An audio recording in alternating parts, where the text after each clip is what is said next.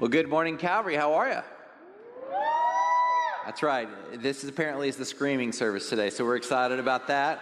That was awesome. I love to see people excited when they give baptisms. And Williams, it's been a blessing to get to know him. As I work with the college students, he's one of our college students. The college students who are having finals this week, don't let them get you down. You got this, all right? And we will miss you, for those of you who are going away. When you come back, we will be ready for you. There's so much going on that's good.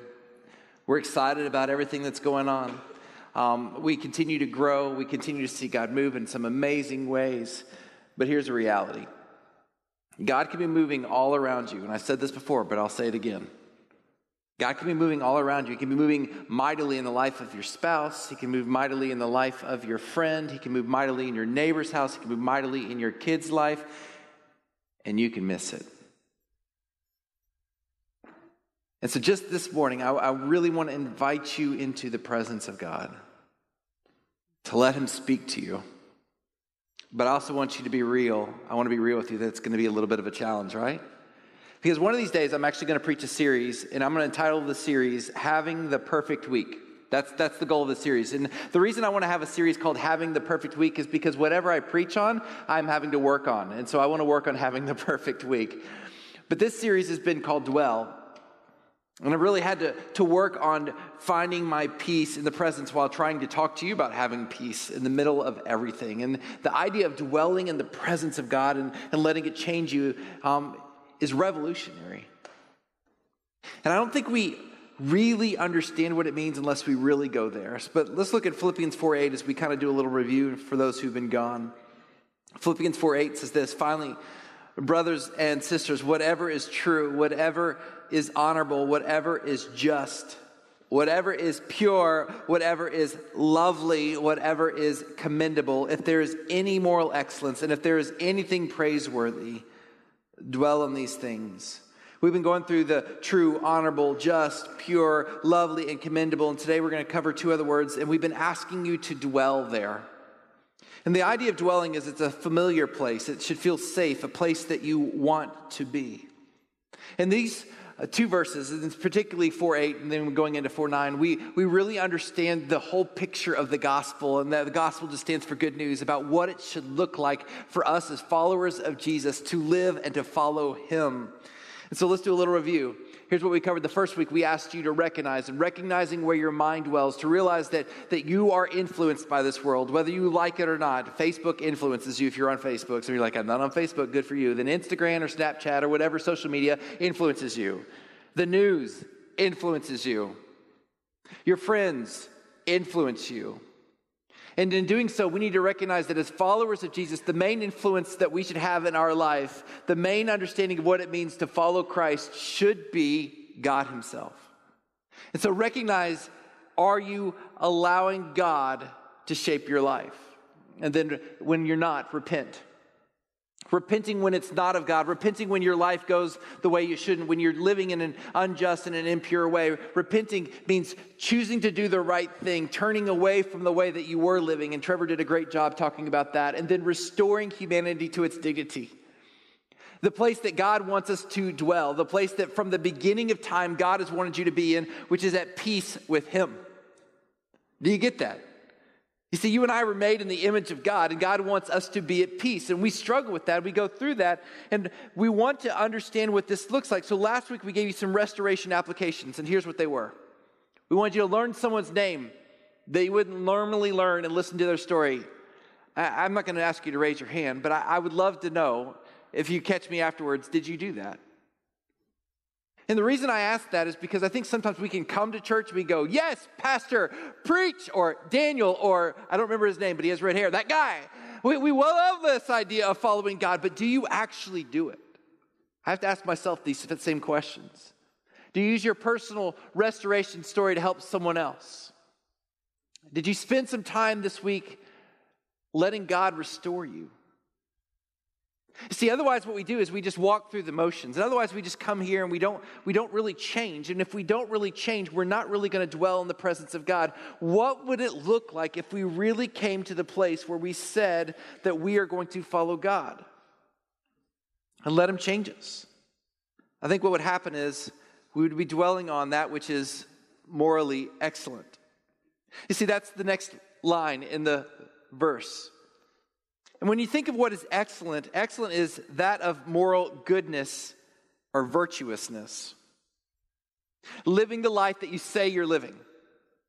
Dwelling and following Christ like you say you are doing. It's easy to say, but not always easy to do. And to really unpack this a little more, I want you to ask yourself, could I live for a virtuous life when life gets hard?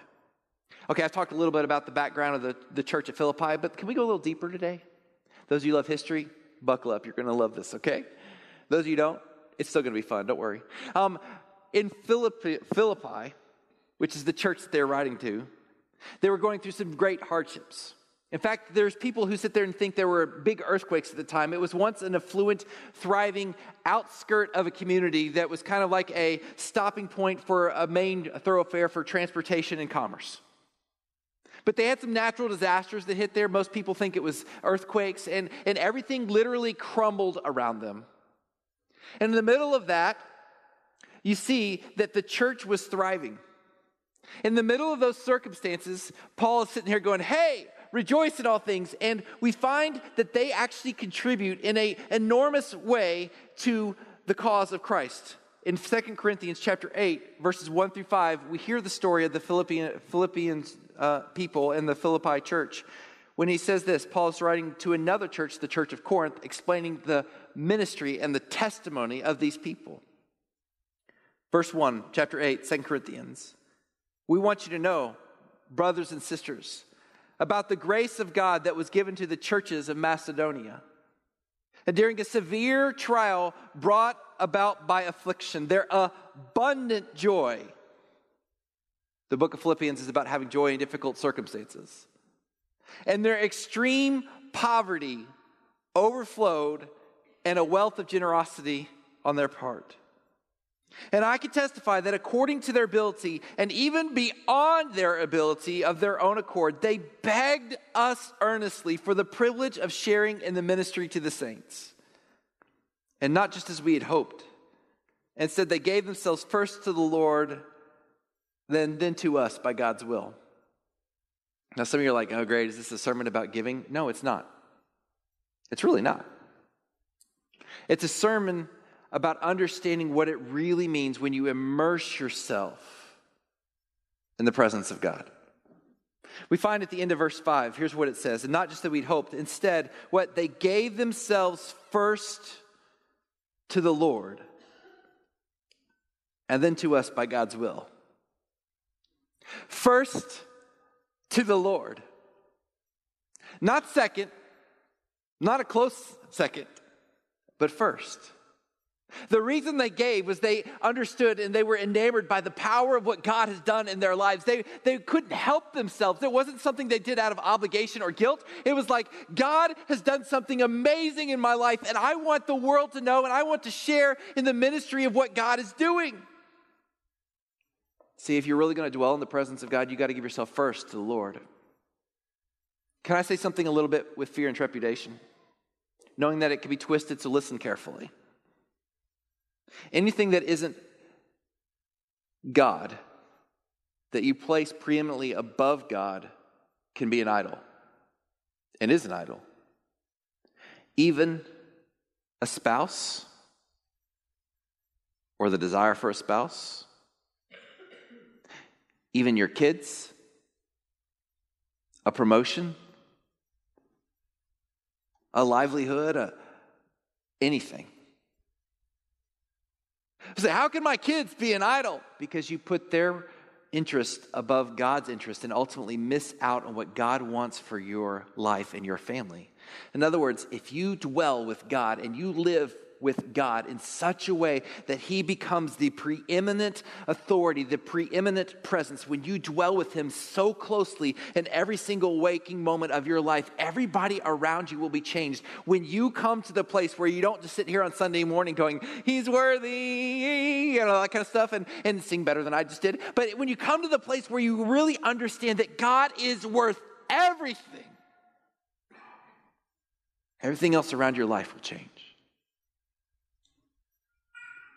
So in order for you to really be at peace with God in life, I need you to understand he has to be the main authority of your life, the main priority of your life.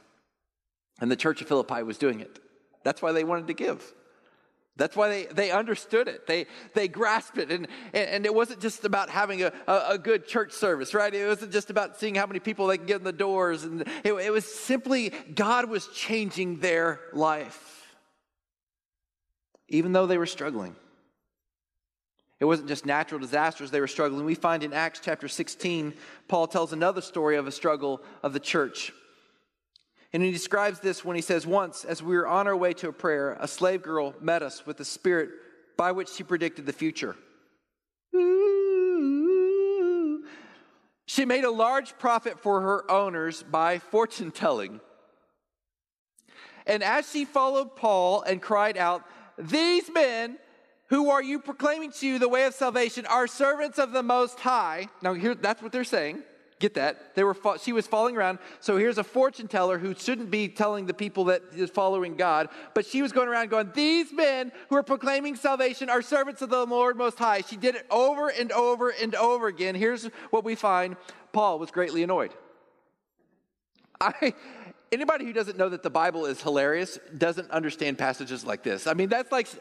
Have you ever had the kid in your house or the kid in the neighborhood or that person at your work or the coworker or that friend who's like always right but annoyingly right? Like they're just sitting there whispering, "Mom, you didn't do this right. Mom, you didn't do this right. Mom, I know I didn't do it right. You don't have to tell me," right? This woman was going around saying, "These men are serving God." And Paul got annoyed. So he turned to the Spirit in her. And he said, "I command you in the name of Jesus Christ to come out of her." And it came out right away. Problem here, when the owners realized that their hope of a prophet was gone, why? Because it was the demon in her that was giving the future. They seized Paul and Silas and dragged them into the marketplace to the authorities. Bringing them before the chief magistrates, or the judge, they said, "These men are seriously disturbing our city. They are Jews and are promoting customs that are not legal for us as Romans to adopt or practice." The crowds joined in the attack against them, and the chief magistrate stripped off their clothes and ordered them to be beaten with rods. And after they had severely flogged them, they threw them in jail, ordering the jailer to guard them carefully. Receiving such an order, he put them in the inner prison and secured their feet in the stocks. So, why was this difficult for the people at the church of Philippi? I mean, it was just, they dragged the preacher out. That'd be like them dragging you out, Daniel. Big deal. They beat the preacher. Some of you might want to see that. I hope not, but big deal. How does that affect my family? The preacher knew what he was doing. They dragged him out and they beat him. You do realize that was going to affect the way they did their church. Now, here's the cool thing. Later that night, Paul's freed, ends up saving the jailer, ends up doing mighty things. They go around in the town and starts getting excited, probably by an earthquake was how they were freed. Earthquakes, you see the pattern? How did they lose their livelihood in the first place? Earthquakes. Just pointing it out. And in the process, everything else crumbles around them. But here's the reality. There were still the people who used to own the girl, who used to fortune tell, and they didn't like the people. And so the church at Philippi was still under persecution by the people in the town saying, "They're attacking our livelihood. They don't promote the way that we..." And life was very, very difficult from them. They were a well-off group of people who lost everything, literally came crumbling around them. Their life was difficult. Their life was a struggle. And then there were people who wanted to beat them. And Paul says, look back with me, Philippians 4:8-9. "Finally, brothers and sisters, whatever is true, whatever is honorable, whatever is just, whatever is pure, whatever is lovely, whatever is commendable, if there is any moral excellence, and if there is anything praiseworthy, dwell on these things. Whatever you have learned or received or heard from me or seen me put into practice, and the God of peace will be with you." What had they seen? What did he say? "Rejoice on these things, and whatever you've seen me put into practice, do." They'd seen him dragged away, beaten, and thrown in jail. But rejoice. Have joy. You see, this series, we've challenged you how to handle the lies that in your life, that your life is the worst. And if we're really honest with ourselves, if I were to ask you, do you really think your life is the worst? No one's hand would probably go up, maybe one person's hand. But the reality is, in the middle of the night, in the middle of our struggle, in the middle of our despair, somewhere in the course of our life, we probably felt like no one has a life as difficult as I do right now. You know how? I know because I've talked to enough people and I've lived it myself. And the enemy wants to whisper in our heads these lies that your life is awful, your life is bad, and distract us. And God wants us to be at peace, to dwell there. But here's something I want to ask us. What if your life really does stink right now? I went to seminary to come up with that word. What if your life really does stink right now? Is it okay to not be okay? Here's the answer. Yes. It's okay to not be okay. But here's the other part of that answer. It's okay to not be okay, but God doesn't want us to stay there. He doesn't. You ever known that person who's like, well, 14 years ago, this happened to me. My life's the worst. Okay, it was 14 years ago. And you don't want to just go, come on, because they're there where they are. But the enemy wants to whisper those lies into our head. And God wants you to be okay. He wants you to be at peace. He wants you to dwell with him. So what does that look like? Well, I think it means we live our life with excellence. Because when we think on that which is excellent, it compels us forward. So let me explain it to you like this. Last week we talked about what is commendable. And commendable, living a life that is commendable, dwelling on what is commendable, was challenging us to help and to act on helping others. You follow? Dwelling on what is commendable will draw us into living a life that will help others. But dwelling on that which is excellent implies I will live with integrity even when others aren't, even if no one sees me. I will live the way God wants me to live, regardless. And I can only do that by thinking on that which is excellent. Or let me put it to you another way. It's the place where we as Christians really live by this motto. I will not be defined by my situation. I will be defined by living for Christ. I will not be defined by the fact that I was divorced. I will not be defined by the fact that I was abused. I will not be defined by the fact that I was an addict. I will not be defined by what happened yesterday, by what's going to happen tomorrow. I will not be defined by the circumstances of my life. I will be defined by the way that God defined me, which is said, I was made in the image of Christ. I am a son. I am a daughter of the King. I will live with him forever. I will not be defined the way the world wants to define me. I am a follower of Jesus, and he loves me and knows my name.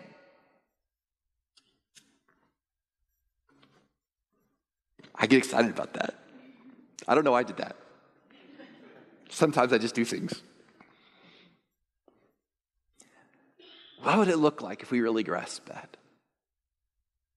Say, I want that, but how do I do that? How do I live the virtuous life and come to the place where I dwell on that which is excellent? Well, ask yourself, what is excellent? God.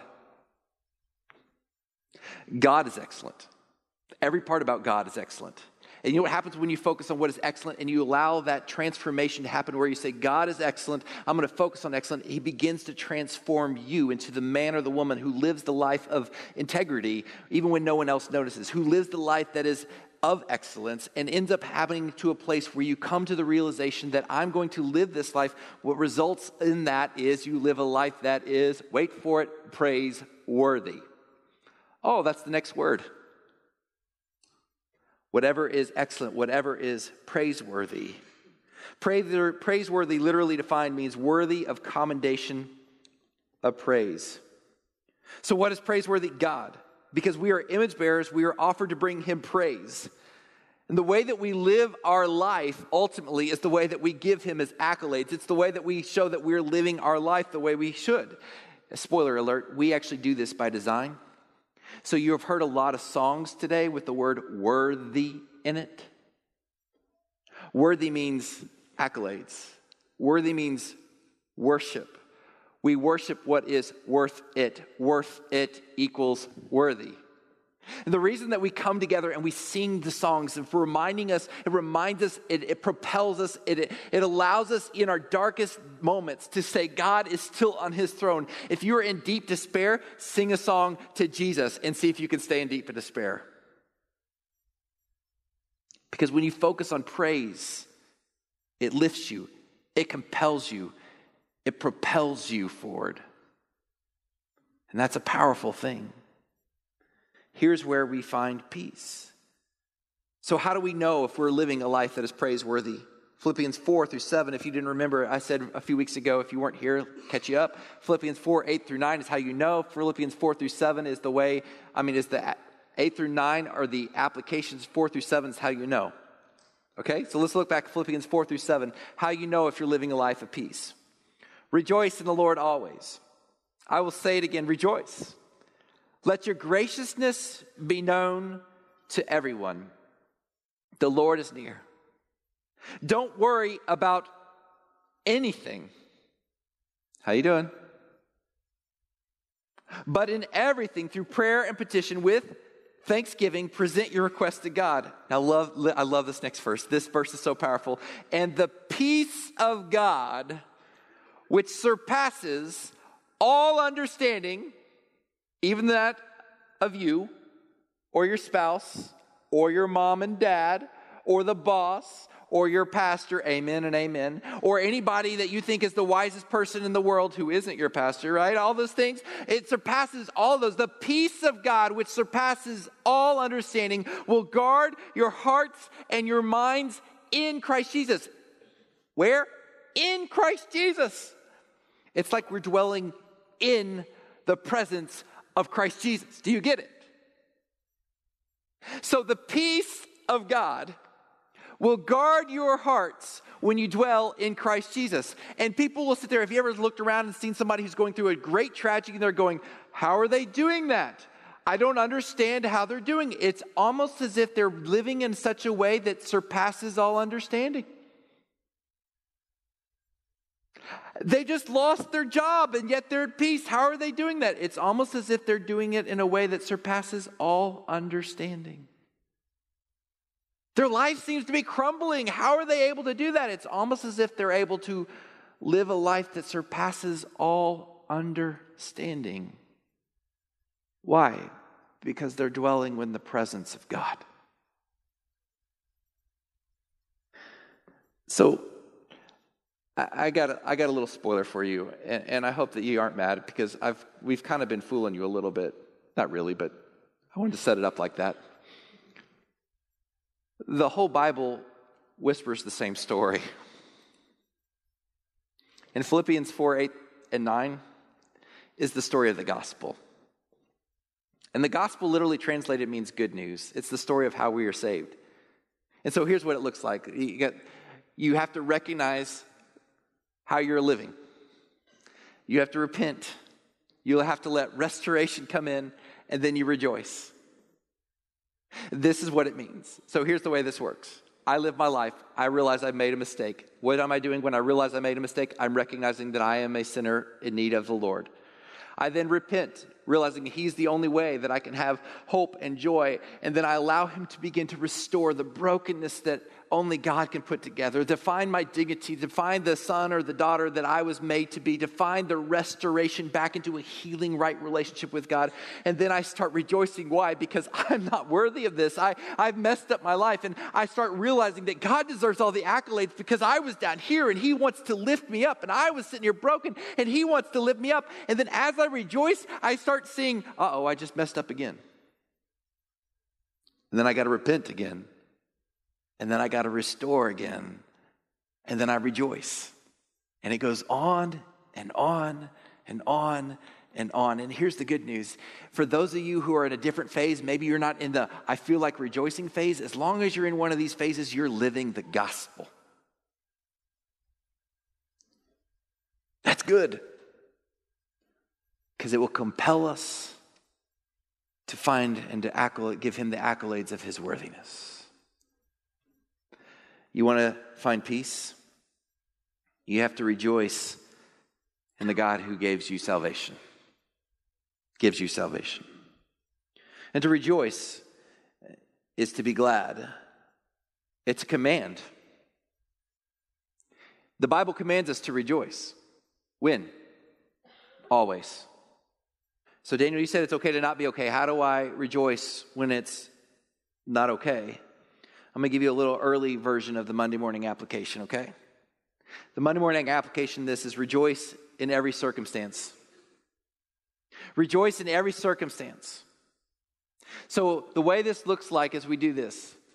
In the good times, in the good things, give thanks.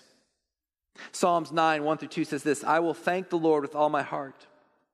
I will declare all your wondrous works. I will rejoice and boast about you, and I will sing about your name most high. Are you rejoicing in the good times? In other words, are you giving him thanks? Got the promotion? Are you sitting there going, I am awesome? She said yes. Woohoo! I'm a catch.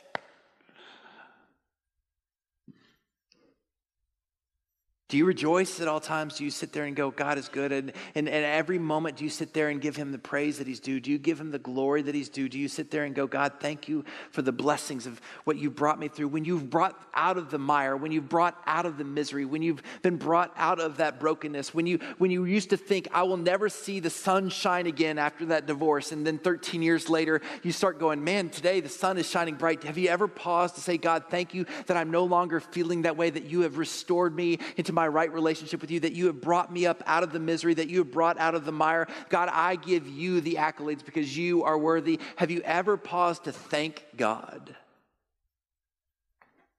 Maybe, just maybe, that's a sign of how selfish we are. And that we aren't really dwelling in the presence and the peace of God because we don't say thank you. We have to give good thanks in the good times. But I got good news for you too, because we're not always in the good times. In the trials, we need to give perspective. If you ever want to read 2 Corinthians chapter 4, if you're ever going through a difficult time, read 2 Corinthians chapter 4. If you read 2 Corinthians chapter 4 and you're not in a bad time, be prepared because God might be preparing you for a bad time. 2 Corinthians chapter 4 says this, verse 1, therefore, since through God's mercy we have this ministry, we do not lose heart. Skip to verse 8. For we are hard-pressed on every side, but not crushed, perplexed, but not in despair, persecuted, but not abandoned, struck down, but not destroyed. We always carry around in our body the death of Jesus, so that the life of Jesus may also be revealed in our body. For we who are alive are always being given over to death for Jesus' sake, so that his life may also be revealed in our mortal bodies. So here's what it is. It's perspective. Going through a hard time, so are the people of Philippians. Going through difficult times, so is your neighbor. Going through a difficult time, do you feel crushed? Do you feel perplexed? Do you feel like you're in despair? Do you wonder how tomorrow is going to turn out? Are you playing the what-if game and you just can't wrap your head around it? Are you sitting here going, I don't know if tomorrow is going to be okay? Are you looking into the future and sitting there going, I hope there's some tendency, something I can cling to. I hope there's some hope for tomorrow. There is. Gain perspective because God is still on his throne. And this world cannot destroy you. This world cannot defeat you. You can be crushed, but not, you can be crowded in, but not crushed. You can be in deep moments of despair, but not defeated. Why? Because God is still on his throne. Nothing can take that away. Yet there's another level. Another level that sometimes says that life sometimes really is bad. And in despair, God wants us to live a life that gives hope, rejoicing in that. Despair are those moments where everything literally does crash around you. Not the what if, it has. If you've never been there, you eventually will be. And despair is a place where we as the church need to walk beside people and wrap their arms and say, it's okay to not be okay, but we need to whisper in their ears, Jesus has this. I'm going to weep with you. One of my favorite songs right now is a Ren Collective song called I Weep, He Weeps With You. And I love that, the fact that God weeps with you. It's a beautiful, beautiful message. But how do we rejoice in those moments when you're sitting there going through the divorce right then, when you're sitting there going through the trial right then, when you're sitting there going through whatever circumstance of your life? How do you rejoice right then? I got good news for you. You don't even have to know how to do that. Romans 8:26 says this. Listen to the power of these words. And if you're in one of these situations right now, I want you to know I'm so sorry, but listen to God's words over you. In the same way, the Spirit also helps us in our weakness. Spirit's capitalized because it means the Holy Spirit. Because we do not know what to pray for as we should. We don't have the words to offer.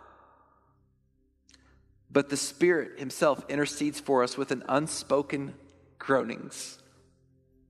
And he who searches our hearts knows the mind of the Spirit, because he intercedes for the saints according to the will of God. The power of those words saying that God himself intervenes for you to say what you need when you don't know what you need. When you don't know what to cry, when you don't know how to ask for you, when you don't know how to climb out of the pit that you're in, the power of the Spirit intervenes for you to the Father on your behalf, saying, I will not leave you there. Why? Because you're made in the image of God. And we know that all things work together for the good of those who love God, who are called according to his purpose. So we have hope, even in despair. Now, let's back up for 1 second. Because Daniel, you said the Monday morning application was rejoice in all things, right? But realistically, everybody in this room is in one of those three places. If you're in a good time, I want you to rejoice saying, God, thank you. If you're feeling like the what if game, I want you to guard the what if game and replace it with the truth. Repent, allow him to restore you, but gain some perspective. You can't be defeated by whatever's in your path. And if you're despair, I want you to know you won't be there forever. And we want to weep with you and remind you that God is weeping with you. You see, the God of this universe understands tears. He made them. And he understands what it's like to groan and to weep because he allowed his son, Jesus, to come down to earth and to die on a cross for you and I. To watch him be pierced and broken. To watch an innocent man, not only innocent, but his very son, to take on our shame, to take on our brokenness, to be restored so that you and I can be restored. And ultimately we find peace by walking with him. Ultimately we find peace when we find that that's what we were made for, a right relationship with Jesus. And we'd like to invite you to that today. William was baptized. You could be baptized soon. So what does that look like? Am I just getting wet? No, it means you're going to live your life the rest of your days trying to dwell in the presence of God. Does he want me? Yes. That's why he died for you. And the Bible says if you confess with your mouth Jesus Lord and believe in your heart that he was raised from the dead, then you can be saved. Say, I don't understand what that means. It says, Jesus, come in. I'm going to get to know you more. Would you, if you're willing to do that, go by the next step space on the way out and say, hey, I want to know what this following Jesus is all about. And to those of us in the church, those of us who are followers already, don't you dare buy the lie that your life is so difficult that Jesus doesn't care. Don't dare buy your life that tomorrow has no hope. Don't dare buy the lie that the enemy wants to whisper that you're not good enough. You're a child of the King. So here's what I would say. If your marriage is struggling, dive into the presence of God. Even more than trying to fix your marriage. Let God do that. If the divorce has already happened and you don't know what to do, dive into the presence of God. If you've just lost your job, dive into the presence of God. If you're sitting there going, how do I raise these kids? Dive into the presence of God. If you're going through depression, dive into the presence of God. Seek counseling help if needed to do that too. In whatever circumstances, if you're struggling with the addiction, dive into the presence of God and get help. If whatever situation you're going through, dive into the presence of God, dwell with him, and find that he lifts you up because he is worthy of our praise, and we will rejoice in all circumstances. And this is what it looks like. We recognize that we need him. We repent when we don't. We allow him to restore us, and then we rejoice because we can, because he is worthy of all honor. He is the great I am, the great Alpha and the Omega, the beginning and the end. He is our advocate, our judge, our friend, our healer, our source of hope, our source of strength. Nothing can defeat us. Why? Because he is God and he is still on his throne. And we will rejoice because he is king. And when we as a church remember that and place him as the priority, nothing can defeat us. And the peace of God, which surpasses all understanding, will guard your hearts and minds in the presence of Christ Jesus. Sound good? Let's do it together. So, Father, may we be your church. And when we fail and fall short, because we will, help us to turn back to you. Oh God, in this room, I know that there are people who are weeping. And while there may be no tears in their eyes right now, their heart is yearning and longing for a sense of hope and restoration. Would you come in and intervene on their behalf?